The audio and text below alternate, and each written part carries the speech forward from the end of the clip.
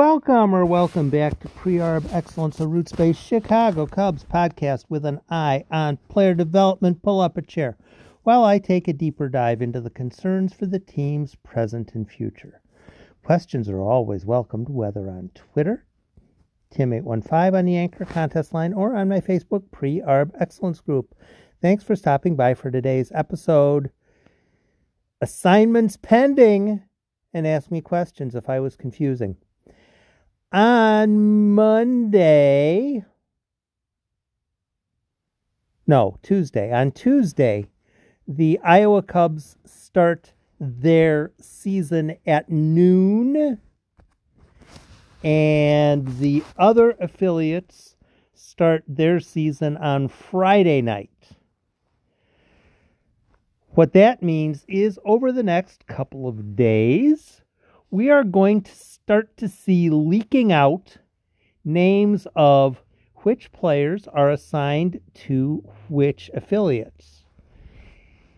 This is the good news, and I look forward to finding out who is going where.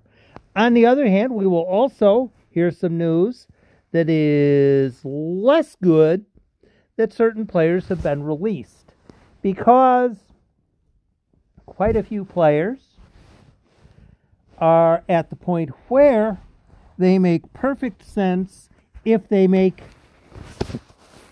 an assignment to a certain level, but if they don't make that assignment to that certain level, it makes a lot more sense to release them. So, for instance, if there is a pitcher who makes sense at AAA or the major league level, ends up at the point where he's not going to make it to the major league level or the AAA level, Cubs will probably just release the player instead of assigning him to AA, because they have other players who they are planning on assigning to AA, possibly with age advantage or something along those lines. So there will be assignments. There will be some surprises.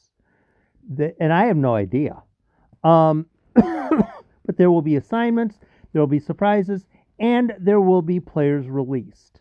With the players being released, presumably you remember that through the off-season, the Cubs were allowed 190 players in their organization.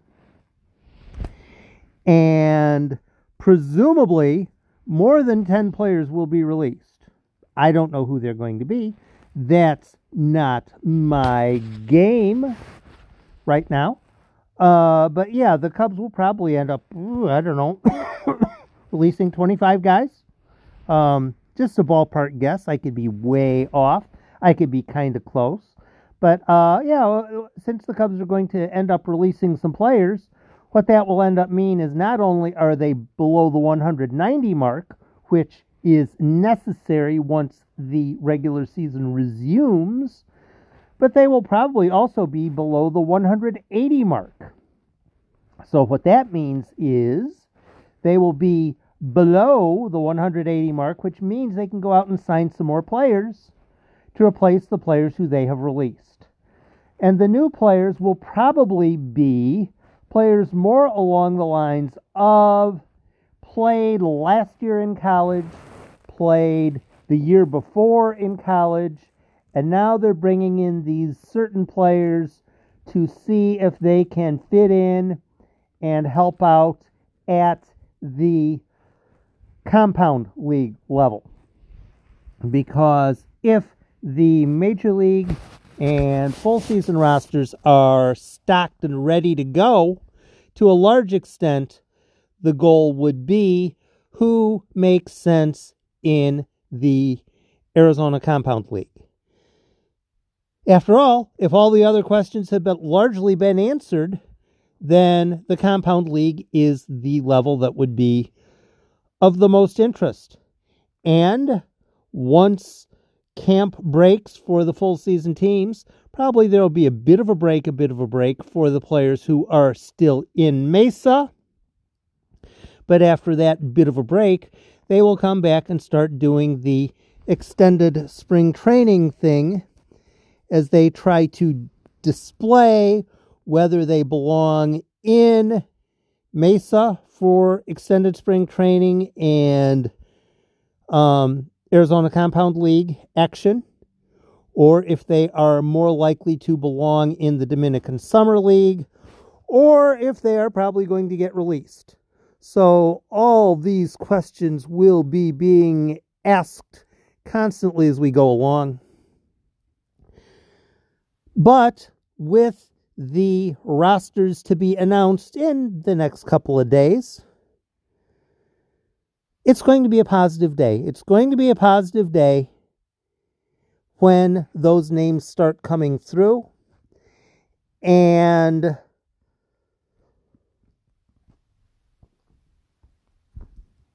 to a mild extent, there will be the downside of other players getting released. Again, it's the necessary downside. If you're going to have players getting assigned, you're also going to have players who are not getting assigned and therefore getting released. The Cubs have been largely ahead of the game, I would put it, as far as bringing in quite a few potential relief type options for AA, AAA, Major League. And probably some of the players that the Cubs do end up releasing will be quickly swallowed up by other organizations who had not been doing as an effective job as the Cubs of putting together a roster. So we'll have to see. But over the next couple of days, it's going to be largely good news. It's going to be largely good news hearing who goes where, who gets assigned to which area, which team, and generally a good thing. There are a couple of players who are not going to be able to be playing yet, and I looked at the most recent comments from Arizona Phil, and there are a few players, quite a few pitchers who aren't going to be ready to start the season. However long that delay will be, we don't know. At least we don't know yet. Once the rosters are posted, then potentially we will see which players are on the 60-day injured list and which players are just on the 10-day injured list.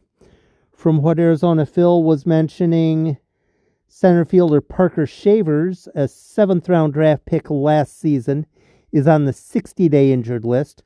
No idea what specifically. But who else? Cole Roederer is not ready to play in games yet. That will happen sometime soon, hopefully. But there are players who will not be ready to go. As usual, that's how baseball works. And we will have to sit to wait to find out who and where and when for players that aren't quite ready to go yet. Nonetheless, Tuesday at noon, Alex Cohen will be on the call, and I will be listening because that's what I'm going to be doing. I'm going to be listening. I'm going to be paying attention. I don't know as I'm going to be taking notes, but I have a whole scad load of index cards in case I do decide I'm going to take notes.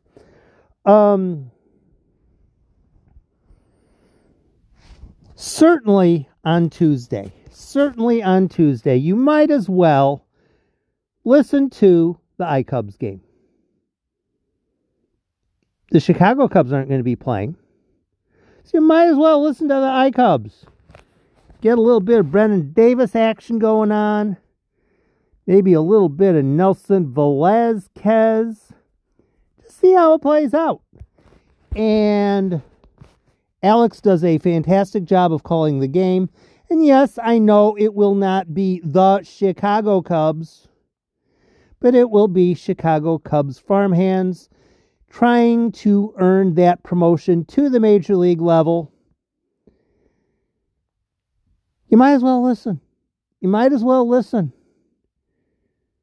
Now, if you're at work and you are unable, you are not permitted to listen, I grasp that and tip my hat to your situation. But for many people, a noon game on a Tuesday is not something that absolutely is unlistenable. Listen to the game. Check it out.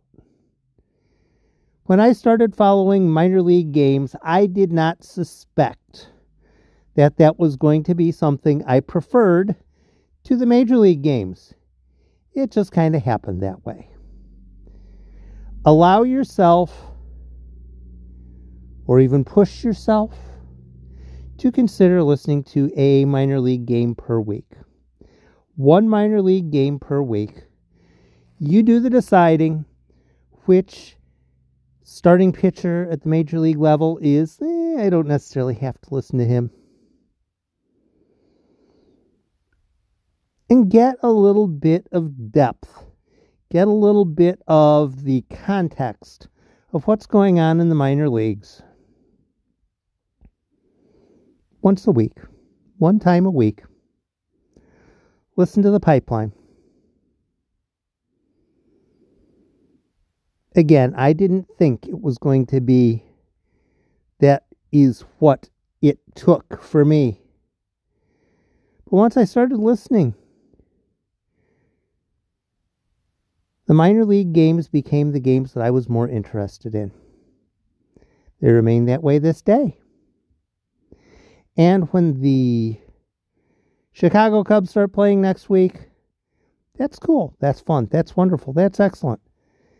And I'm also going to listen to the pipeline more. Because that's who I am. That's what I do. And I will try to keep you abreast starting Tuesday of how those minor league games are going. Thanks for stopping by.